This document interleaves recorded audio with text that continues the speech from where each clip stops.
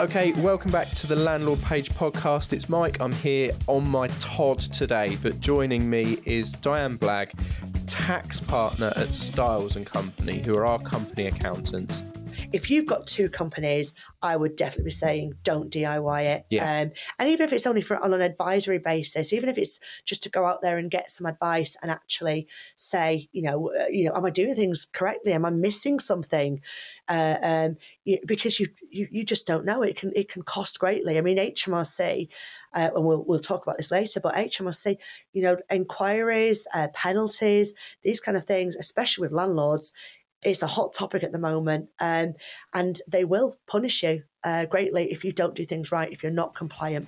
They look after us through thick and thin. So, Diane, thanks for joining me. You're on your first podcast today. I am indeed. So don't be afraid of the mics and the cameras and the bugs and the stuff that we've got in the studio. But we really appreciate you coming down. It's very hard for an accountant or to get an accountant or a solicitor to go on record. So we know there's going to be answers where it's take individual advice. That's cool. But there's big changes going on. It's something that we've been talking about. We've been talking to Darren as well at Styles about the changes to corporation tax, because we've obviously had buy-to-let has been a trendy thing to do for around about 10 years. Yeah. Then the government introduced increased stamp duty for second properties, which took a bit of the shine off it. It did. Then company buy-to-lets, SPVs, were introduced and it became trendy.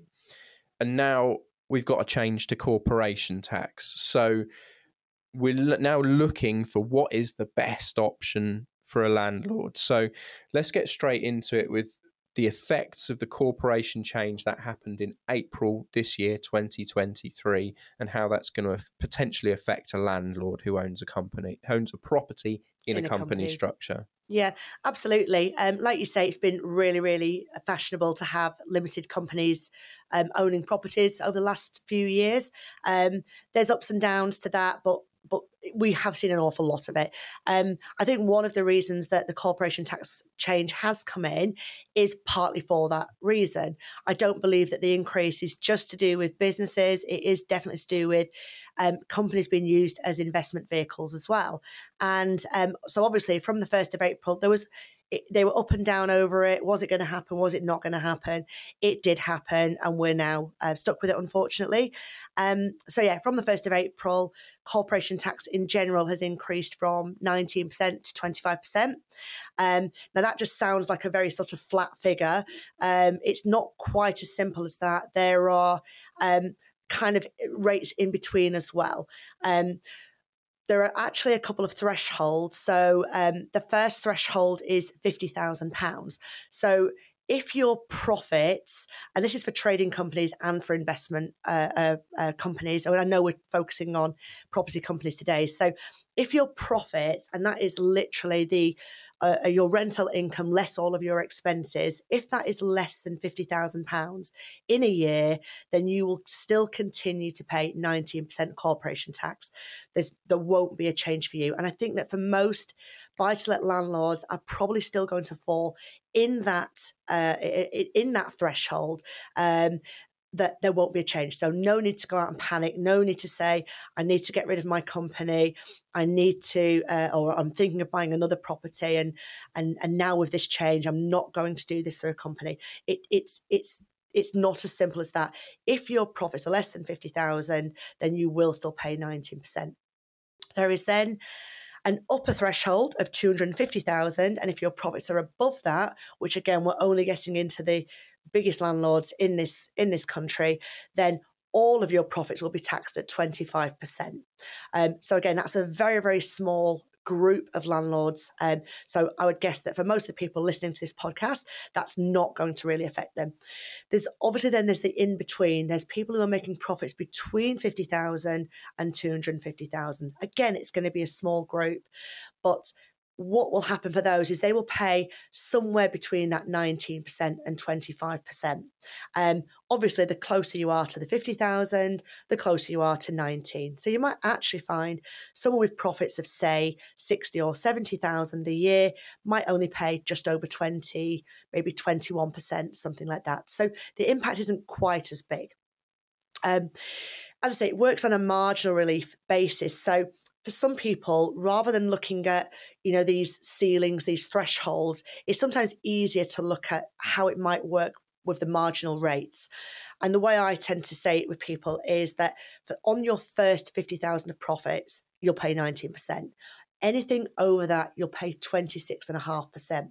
So actually, when you think about it, you're actually not paying 25%. You're paying a much higher percentage. You're paying 26.5%.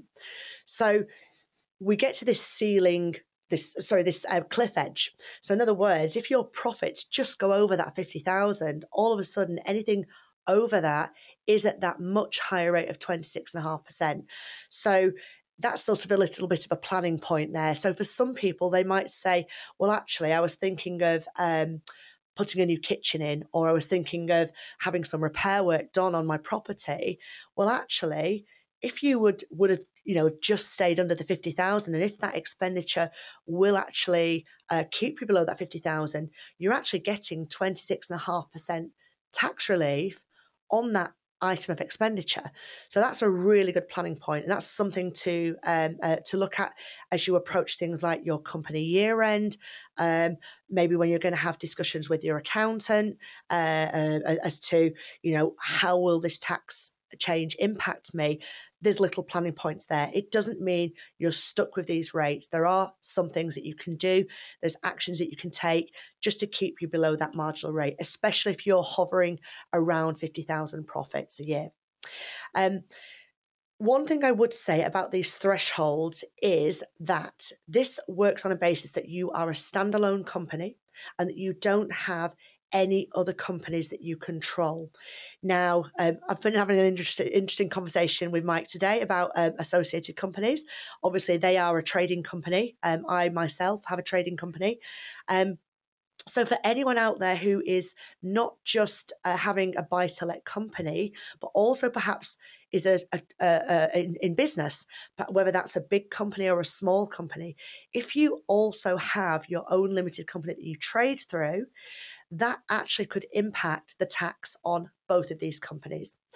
Now, it comes down to what's called control. In other words, if you're a one-man band, let's say you're a plumber, for argument's sake, and you run your business through a limited company, and you will therefore control that company. If you also then have a company that has a buy-to-let property in it, or more than one, you're probably controlling that as well. And what that means at that point is that those two companies are associated with each other. And what that actually does is it actually takes down those thresholds that they have to get divided by those two companies. So in other words, all of a sudden, your thresholds are now £25,000 and £125,000. So in other words, the point that you start to pay that higher rate of tax, that 26.5% marginal rate of tax, starts a lot sooner. Now, some people by accident or maybe purposely might actually find they've got more than one associated company. They might find that they are associated with another company because they they might have two businesses. They might run a business themselves 100%, and they might have some association in another company as well. Or they might have two buy-to-let companies. They might have a buy-to-let on their own, and then perhaps with their spouse, their partner, a business partner, a family member. So sometimes if you step back, you might find that actually, if you've got more than one buy-to-let, more than one business, you could actually find that you're associated with a few companies. Now, the way we look at whether a company is associated or not is we look at whether you control it. Now, sometimes people might look at that with things like how they own the shares in the company. In other words, you might own 100% of the shares in a company. Well, clearly you control that company. If you own a company, say with your spouse or your partner, you might own 50% of the company each. Now, at that point, you would say, well, I own 50% and my partner owns 50%, so neither of us control that company. And in isolation, that may well be the case. However, sometimes we have to look at more than that. We might have to look at whether the companies have any dependence on each other. And this is looking at trading companies and property companies. So in other words, a good example of this might be, well, actually, what if we're not talking a buy-to-let? What if we're talking a property, a commercial property owned by a company? And let's say that company A actually rents the property to company B that you trade from.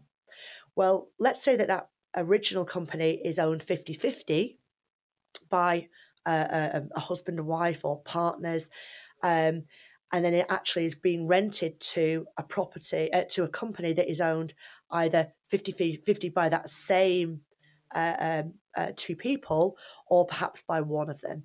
Well, actually, one is then potentially reliant on the other. In other words, the company owning the commercial property is renting to that other company, and that would therefore make those two companies associated.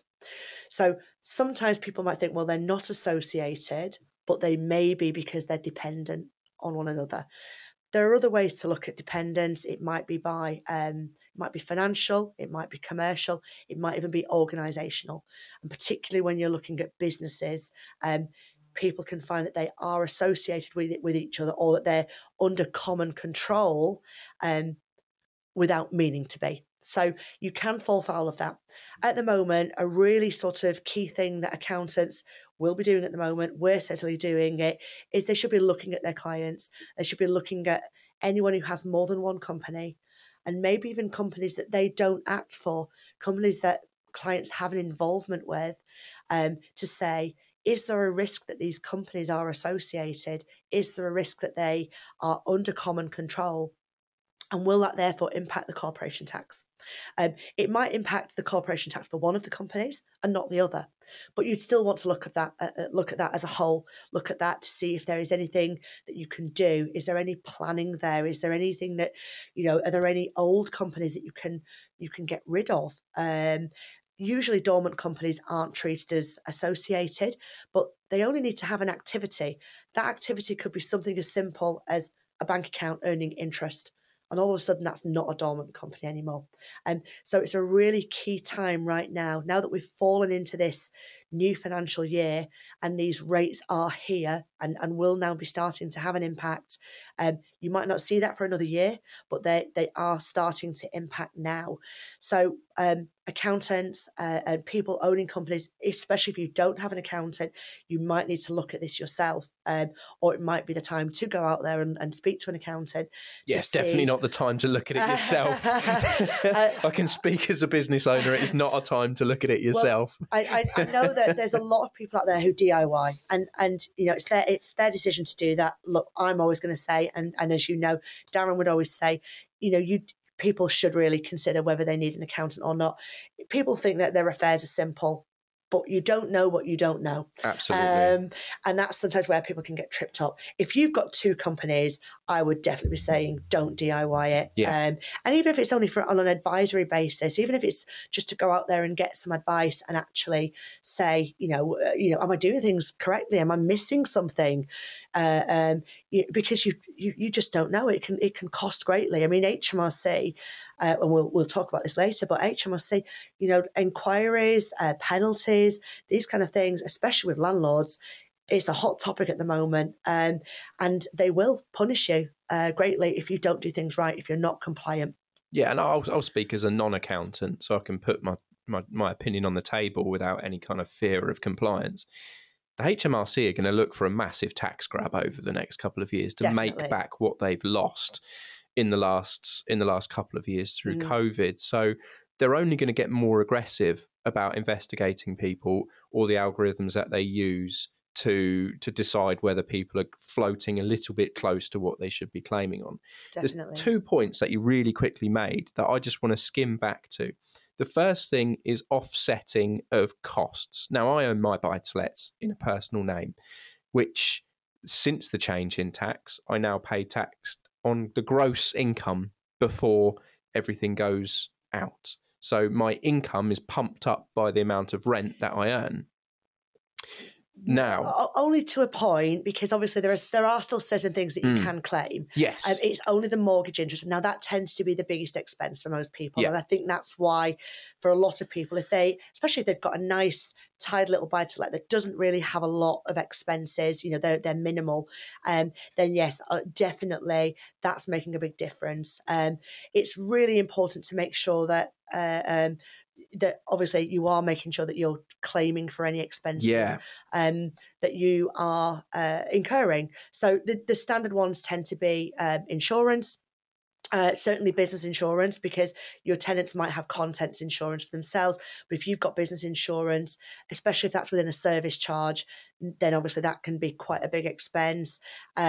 Things like if you have a letting agent, then obviously that's an allowable expense, including the VAT where you're paying that. Things like if you have to pay for any repairs, things like your gas certificate, your energy performance, all of those. But as you say, mortgage interest, that's the biggest expense for a buy-to-let owner. And you are absolutely right. For someone who owns their property personally, that is no longer an allowable expense. It doesn't come off the profit calculation when we're looking at what that profit is. What happens instead is, let's say for argument's sake, you've got a rental property that's £1,000 a month, and you've got 2,000 expenses, and then you've got a £10,000 profit. Now, historically, let's say £5,000, then you had interest, you would actually have a £5,000 profit. And that's what you would pay tax on. And if you're a 40% taxpayer, then you've got £2,000 tax bill, and that's the end of it. So on your £12,000 rent, you're paying £2,000 tax as an individual. We're not talking about companies here. Now, because you can't claim the mortgage interest, you're now paying tax on £10,000. So at 40%, you're going to pay £4,000 tax. However, with your mortgage interest, you can then get what's called a tax adjustment, but you can only get that at 20%, and that's where you lose out. So in other words, 5,000 mortgage interest, 20% of that is £1,000, and that gets knocked off your bill. So in other words, you've got a 4,000 tax bill. We take off the £1,000 adjustment, and you're left with £3,000 tax bill.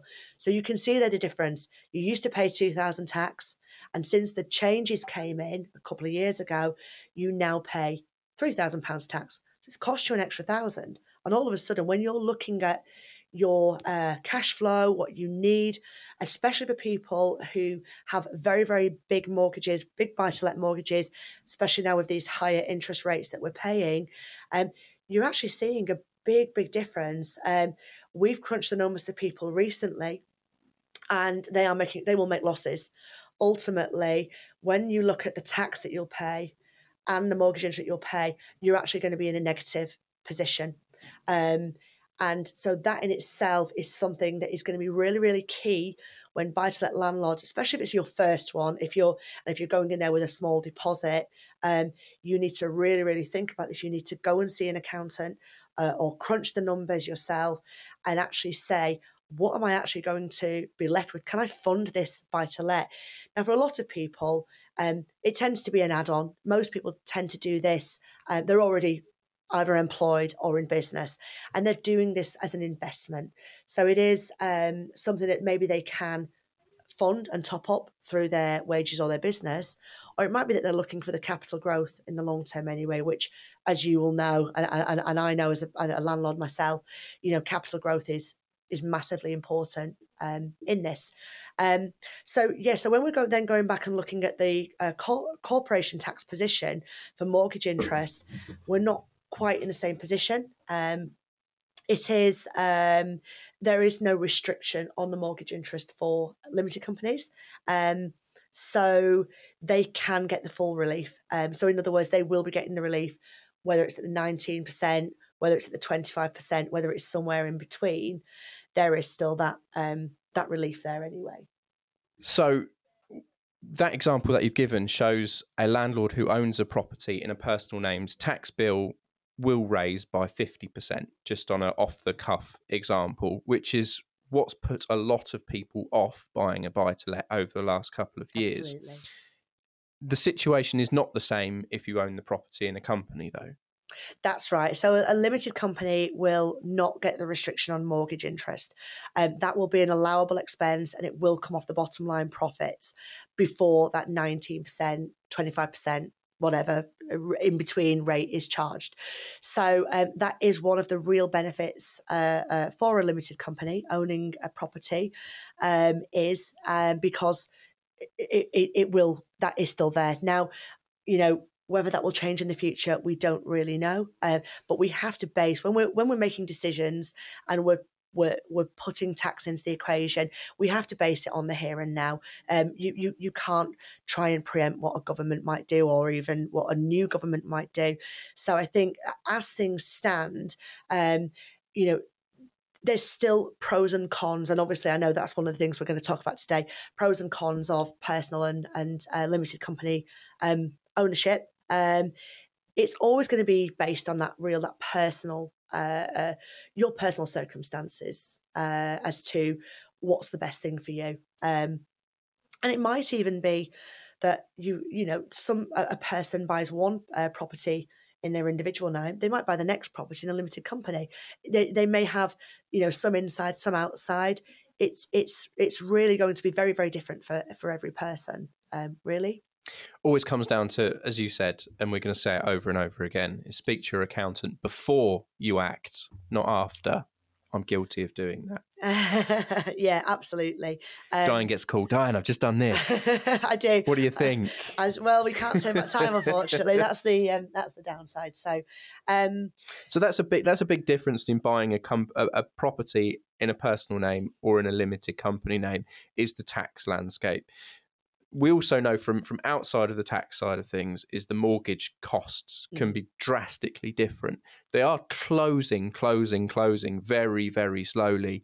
And the mortgage broker we had on the podcast last week said up to 50% of her inquiries for buy-to-lets are now through company names, which is leading to the high street banks reacting and giving more products for company buy-to-lets, which in turn will lead more competition, which will turn to prices coming down and it becoming normalised, which is what we want to see. We want to see people having options in what they do. Definitely. Outside of, obviously, the mortgage situation, we've just hit the tax nail on the head.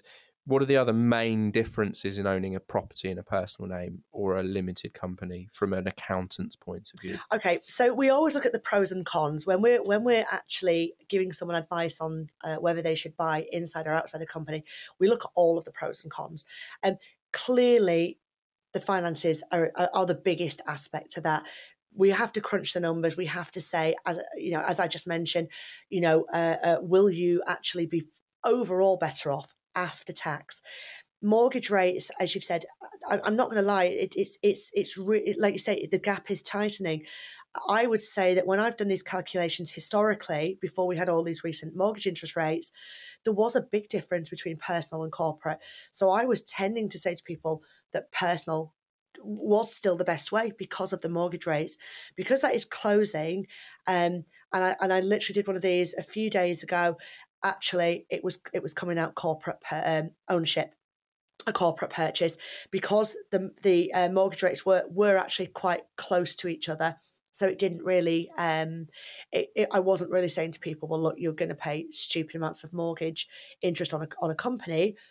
We're now paying stupid amounts on everyone. On everyone. So there was a point where, as a personal buy-to-let, you were paying 2%, and as a company, you were paying 5%. And there's no amount of small tax loopholes and benefits you can have that take into account your mortgage being 2.5 times the amount. Absolutely, it was just no way unless you're buying with cash. Yeah.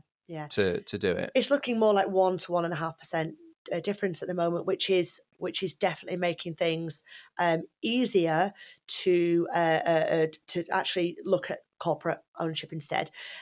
So there are other things that, though, we do have to bear in mind. Now, one of the first things that I always say to people is, look, as I say, I know that there are people who DIY, but the majority of people, thankfully, do use an accountant. When you use a limited company, there is more administrative aspects to bear in mind, and there are inevitably more accountancy fees with that. Let's get that out of the way. It is a fact. You have to have accounts completed for HMRC and for Companies House.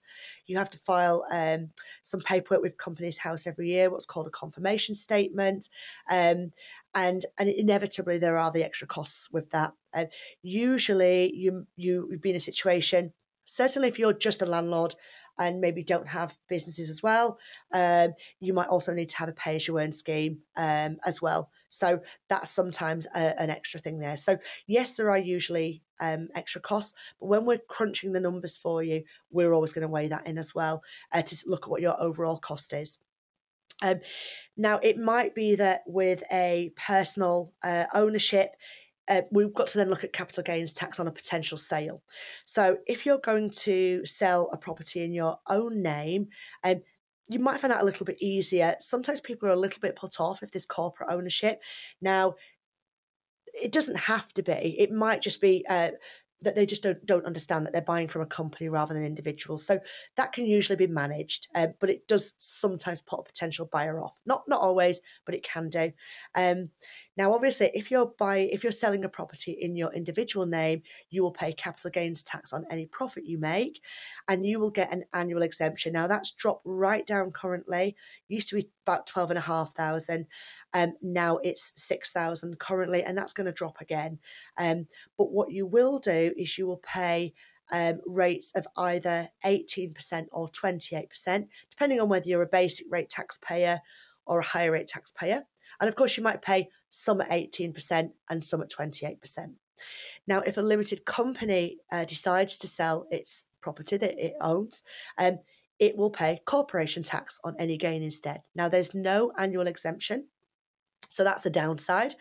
But on the upside, we've got that 19% tax rate, and it works the same kind of way. So in other words, we're looking at what the gain is that company, your company, has made on that property sale as to the rates that it will pay. So it may pay complete at 19% on the overall gain if that gain is under 50,000. And of course, we have to look at this on a tax year basis. So you may already have rental profits and then sell your rental property. So we're adding those two things together when we're looking at, are you above the 50,000? Are you, what rates are you going to pay, etc. And we're still looking at those associated company rules as well. So it's very difficult to say whether, from a capital gains tax perspective, you're better personal or company. That's definitely going to be it depends, because it will depend not only on the money that is made, but also on the tax rules at the time as well. So sometimes I find it quite a neutral one, really. Sometimes capital gains tax is more personal, sometimes it's more corporate. We can't look at tax as well without looking at the inheritance tax position. Now, basically, you pay inheritance tax on the value of your wealth when you die, and that's at 40%. Now, again, we have a threshold there. It's currently £325,000, and that increases depending on whether you also have a main residence and whether you leave that to your family in your will, etc. We can't really get into too much inheritance tax today. It's way too complex. But ultimately, if you own a buy-to-let, whether you own that inside a company or outside a company, the value of that, less any mortgage on there, will fall into your estate and is potentially liable to inheritance tax of 40%. Now, sometimes I'm asked to look at mitigation and reducing someone's inheritance tax bill. And this might be after someone's owned buy-to-lets for donkey's years, 20, 30 years. And by then you've probably got used to, they've probably made mortgages paid off, you're used to the income and all of that. And sometimes people say to me, well, how can I mitigate the inheritance tax on that? And I'm often saying, well, you need to get that out of your estate, or a part of it out of your estate. And what we normally do with inheritance tax, we don't do something all at one go. We might look at doing something over a number of years. Now, property is one of those things that people like to pass down to their other generation, Absolutely, yeah. their children, grandchildren, and so on. Now, if you own a property, it's very difficult to portion that up to say, well, I'd just like to give 10% of that. Just give the living room to my daughter. Absolutely. that one can have that child can have the bathroom, that child can have the living room. It's very difficult to do that, as we know. And unless you're talking really, a kind of a 50% share or maybe a quarter, getting into, these kind of, I want to give away 3% or 7% or something like that, you can't do that with property. However, you can do that with a limited company, because with a limited company, you would own shares in that company. So you might have 100 shares.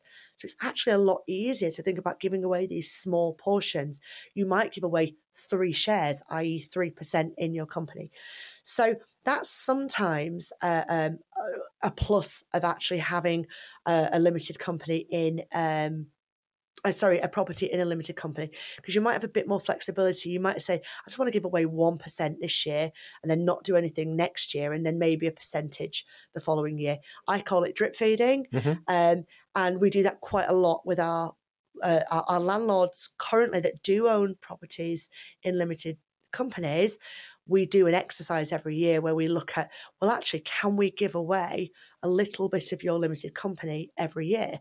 And is there a limited amount that you can give away, in inverted commas, to a relative or a child or Absolutely, a spouse? there is. And that comes down to capital gains tax. Because when you're giving away an asset, people think that capital gains tax is just based on selling an asset, selling a property. It's not. You still pay capital gains tax based on giving something away. So in other words, what we're normally looking at is utilising the capital gains exemption every year. So I have a client, I've been doing this exercise for them for, probably 15 years. And every year we give away just enough shares. They own commercial property in their limited company. They've got 2 commercial properties and 1 residential property. The company's worth probably 1.5 million altogether. So, and as this client has gotten older and is wanting to give away his wealth, we do an exercise every year. What's the maximum we can give away? This company is owned by him and his wife, so we've got 2 annual exemptions. 2 exemptions, 25. We've had 25 grand to work with the last few years, and we can give away that every year. And it's just drip, drip, drip, and it just gives away a little bit of their wealth, takes it outside of their estate. Hopefully your listeners will understand about will have heard about the 7-year rule as well. For inheritance tax, if you give something away, you have to then survive 7 years. But you start the clock ticking as soon as you give something away. So I know a lot of the time with buy-to-lets, we're looking at people buying them to hold them long term. And I'm now talking about giving them away again. But long term as well. Absolutely. But we have to touch on it. And when I do these exercises to people, I talk about the long term plan, because if they were looking at just a 5-year plan, then I'm not really going to be too worried about inheritance tax. If there's someone who's saying, I'm going to hold this long term, this is my, people like to use the terminology, it's my pension. You probably hear that a lot as well, all the time.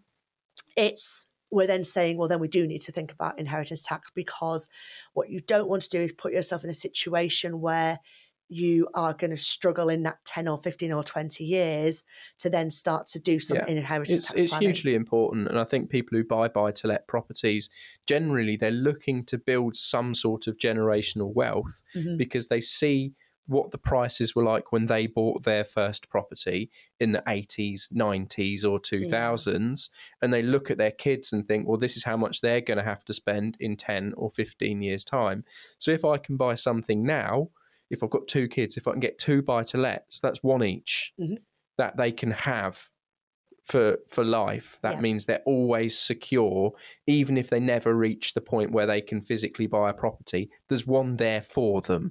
It's almost like the method of people's thinking, and this is a way where you can slowly transfer that property to them, as you say, drip by drip, in order to put it into their names without having that kind of penalty of pow, I've given you the property, and then the tax man comes and says that property is worth £250,000, so you're now paying capital gains on the market value of the property. Absolutely. And that is the thing. And I think a lot of people aren't aware of that. If I had £1 for every client who's come in and told me, well, I've already done it. I'm giving it to my kids. Then, oh, they've already done it. And Wow. and we see this a lot, and we see people, especially older parents, giving properties to their children, grown-up children, and not appreciating that there was a capital gains tax bill. Now, if it's your family home, yes, there's no capital gains tax because there's the private residence relief, albeit there's still issues with inheritance tax. Too much to talk about today. No. But I hear it an awful lot, and then we're unraveling for people. Yeah. There is always a consequence. You can't just give away an asset worth so much without appreciating that there's likely to be some kind of consequence of that. Yeah. Again, we're straying off a little bit, but things like care homes and deprivation of assets. So I always say to people, if you're planning on doing something, talk to your accountant, talk to your solicitor, find out, are there implications before I'm going to make such a major decision? But yeah, going back to the limited company, if you're likely to want to hold a property for a number of years for your own purposes, for your own growth, for your own income and so on, but you know that there's an intention to possibly hand that down over a number of years, then that can be more beneficial in a limited company, is likely to be more beneficial. Look, it's a phenomenal use of a tax allowance that people don't use year after year after year, and then bang, they're way past it when they sell a property. Absolutely. And the thing is as well, is even going beyond the exemption, capital gains tax rates are substantially lower than income tax rates. That's not going to that's going to change, isn't it? We will talk about that in a little while, but yeah, absolutely. At the moment, we've got it pretty good. I mean, I actually think that buy-to-let landlords have had it really hard over the last few years with the mortgage. The mortgage rates increasing, obviously, the restrictions on the tax relief. And obviously there's this perception from the general public that buy-to-let landlords are wealthy, and almost that we should be a target for the government, for HMRC, etc. And we've faced a lot of downsides at the moment, but when we sometimes flip it, and this isn't just landlords, this is just generally people who hold assets, capital gains tax is at pretty low rates. Income tax rates are 20%, 40% and 45%. Capital gains tax rates are 10% and 20% for normal assets and 18% and 28% for residential properties, which are still substantially lower. So there's always opportunities there. And while we're getting attacked in one way, we've got to look at the opportunities that we still have where we have them. Yes, that's likely to change in the future.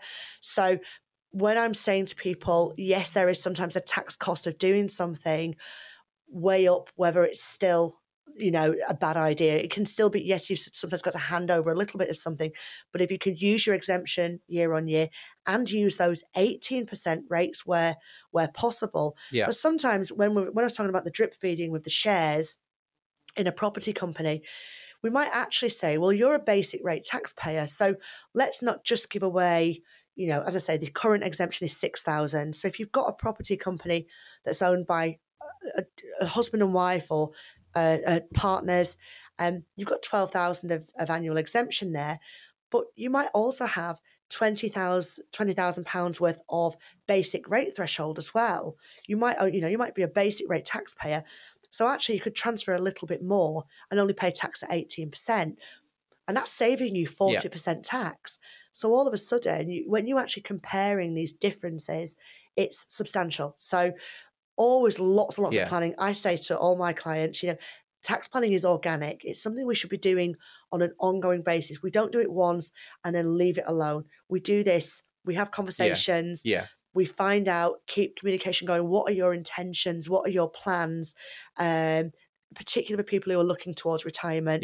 Let's start this process now, because you can maintain control of your property company and still give away a big chunk of it at the same time over a period of years. Yeah. I mean, a good example of that, a personal example of that is I decided to dispose of one of my buy-to-lets. The first thing I did was call Darren and say, Darren, this year you need to ensure I'm a basic rate taxpayer because I'm going to sell this buy-to-let and it's going to bring in a decent amount of profit because I've owned it for 12 or 14 years. Yeah. And the caveat that I put in with the buyer is this property must be completed by the end of March. Yeah. If it goes past the end of March, I'm pulling out and I'm going to re-rent it. So they knew from minute one, this property has to be disposed of by the end of the tax year. My accountant knows I need to be a basic rate taxpayer this year, so I pay a lower level of capital gains tax. Yeah. That is planning 101 basics. Absolutely. There's 100 other things you can do. But if I was going to say one thing to someone is, before you start, is go, right, okay, here's where the landscape is, or learn where the landscape is, and then sit within it rather than, right, okay, the estate agents told me my house is worth loads of money now, let's get it sold. Yeah. And then find out what the tax is afterwards. Because I've seen numerous people pull out of sales because they've then found out how much tax they're going to pay and decide it's not worth selling. Yeah, absolutely. Starting point is, what's my house worth? Next thing is, what tax am I going to pay on it? Before you even get it on the market. Yeah, what am I actually going to get? It's not what your house is worth is irrelevant if you're not going to get any of it. Absolutely. If it's all going to go to the taxman. So do that. 100%. And I always say as well, the best tax planning is simple tax planning. You don't need to be scared of going to the accountant and thinking they're going to come up with all of these crazy ideas and it's going to cost me a fortune. It doesn't have to be like that. Even just simple conversations, one sentence from just a conversation with your accountant can tell them so much and actually can prompt them to be proactive and say, well, have you thought about this? And did you know about that? And it's the conversations. And I always say to people, conversations with your accountant are so important because if we know our clients, we can feed back on that. We can give advice on that. Even things that maybe you weren't thinking about. We're not always going to wait for you to ask us a question. Yeah. We are going to volunteer things and say, did you realise this? Did you think about that? I know we're talking about limited companies and personal here, but I've mentioned a few times properties owned with spouses, properties owned jointly. Think about your spouse as well. Think about your partners, your and sometimes grown-up children. There's so many things that can be done that can it can be big tax savings for people, whether it's income tax, capital gains tax, inheritance tax. Stamp duty is the one that I think we always seem to be a bit stuck with. There's very little we can do with stamp duty, but it is what it is. It really is what with stamp duty. Exactly. That's your barrier to entry, and it means that there's a market for only some people, which makes it an attractive one. So let's close on predictions of the future. Yes. The future for landlords and HMRC. What's on the grapevine? What's likely to happen in the next 12 to 24 months? Okay, everything's got a little bit quiet at the moment. Obviously, I think that with the we had the emergency budget, and that was fun. That was really fun, really fun for us. And obviously, I think at the moment things have gone a little bit quiet. Now, what I would say, particularly for landlords, one of the first things is we're seeing a lot of inquiries, a lot of tax inquiries with HMRC. And the reason for that is that they have this fantastic risk software that links in with your tax records, council tax, land registry, stamp duty, etc.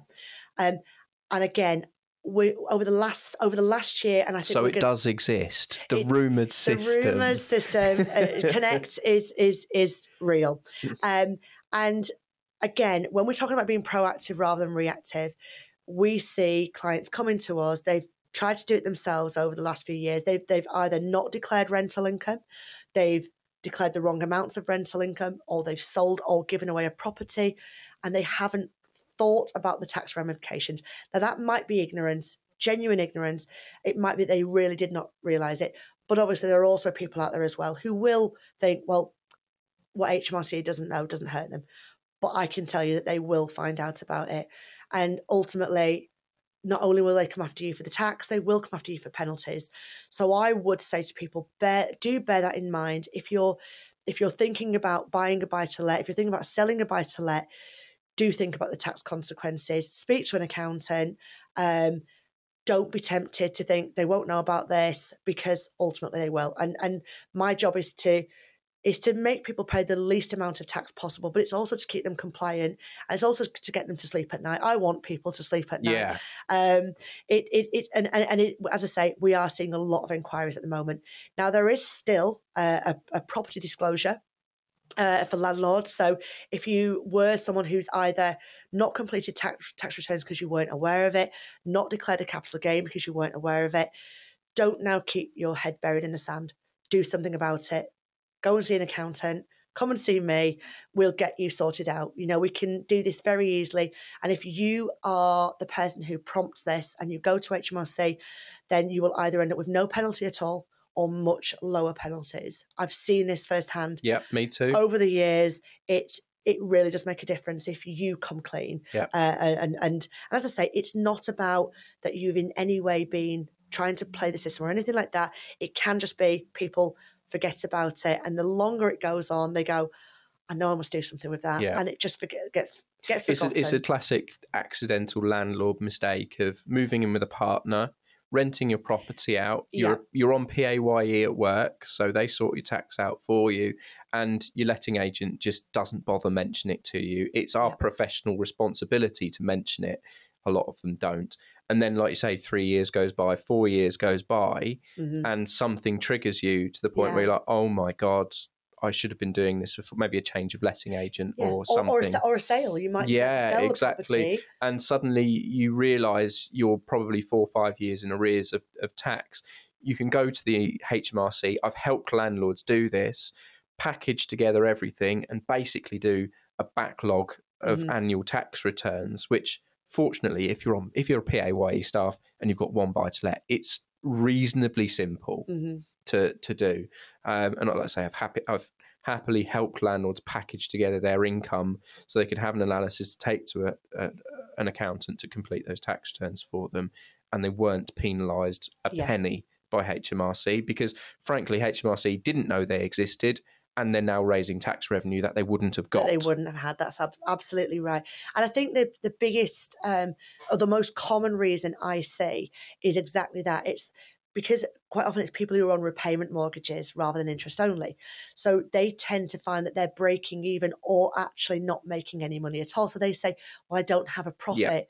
So I don't make money, so I've got no tax to pay. No tax. Yeah. And then we have to explain to them that actually the capital element of the mortgage is not allowable, just the interest. So actually you are making a profit for tax purposes. Yeah. I would say that 9 times out of 10, that is what happens when people get the dreaded letter from HMRC on their doorstep saying, we believe you've got property income that you haven't declared, and they come in to see me. And genuinely, as I say, 9 times out of 10, that's the reason. I've had the odd person walk through my door who've said, I purposely didn't declare it. I thought I could get away with it. It's very, very rare, thankfully. Genuinely, it's this, they call it an accidental landlord, don't they? So, so that's one of the things I would say to people is inquiries. If you haven't, for whatever reason, declared your rental income or a capital gain on a disposal, and that can be just on a gift, remember, a gift to a family member, then I would say to you, it's always worth you really speaking to someone about. I just want to quickly touch on capital gains tax as well, because we're seeing a lot of this. People don't realise, they think that if they sell a property, it goes in their tax return. We now have a 60-day turnaround period for residential property.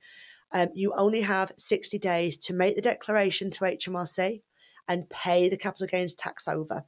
And again, I'm seeing this with our clients. We actually, you've probably seen it at the bottom of my email.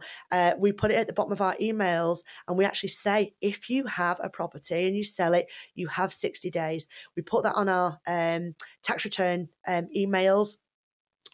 So that people can be aware of that. We've been doing that for the last sort of 4 or 5 years, however long it's been since it came in. And HMRC will charge penalties if you don't do it. Don't think I can just put it on my tax return and forget all about it, because you will get a penalty. It can be done online. It can be done via paper. They don't like paper returns, but not everyone has the facility to do it online. It's a service we offer. So again, bear that in mind. As soon as you've got that offer in, I would say speak to the accountant, start the ball rolling. You've got to get the account set up. That can take a week or two. It used to be 30 days. Thank God we've got 60 now. And then the only other things I would probably really say is making tax digital. This is basically, it's going to be an enforced obligation for landlords to start to keep their records in a digital manner. Now, a lot of people keep their records in spreadsheets anyway. That's fine. That is classed as digital. But some people keep them on paper, and also people maybe just do them at the end of the year. I'll confess, I do a spreadsheet at the end of the tax year. I don't keep them regularly. I have a folder with everything in, and I do it once a year. At some point, people will be mandated to actually keep that on a live basis, on a regular basis. And also they will have to do quarterly reports. So rather than one tax return a year, there will be 4 reports a year. And that's if you've got one buy-to-let. Now, if you've got 2 buy-to-lets, if you've got one that you own yourself and one you own jointly, that's 8 reports. You have to make the reports separately. If you're also in business, you'll be making reports for that as a sole trader. So I think someone worked out people could make as many as 32 reports a year or something like that. Very, very silly. Good business for an accountant, though, I'd imagine. Well, but believe it or not, it won't be, because actually you'd only need the extra. You'd need extra staff. At the moment, for instance, Styles, we couldn't do it, but there'd be pinch points. So every 3 months, all of a sudden, there's a 7-day window. So for all of those clients, you'd need people then for that 7 days. Well, what do we do for the rest of the quarter? And also, to be quite frank, it's bookkeeping work. Yes. And in reality, who wants to pay an accountant? Accountant rates for them to do bookkeeping for them, because we want to do accounts and tax, not bookkeeping. Bookkeepers will have a field day, I think. For 7 days a quarter. For 7 days a quarter, yeah.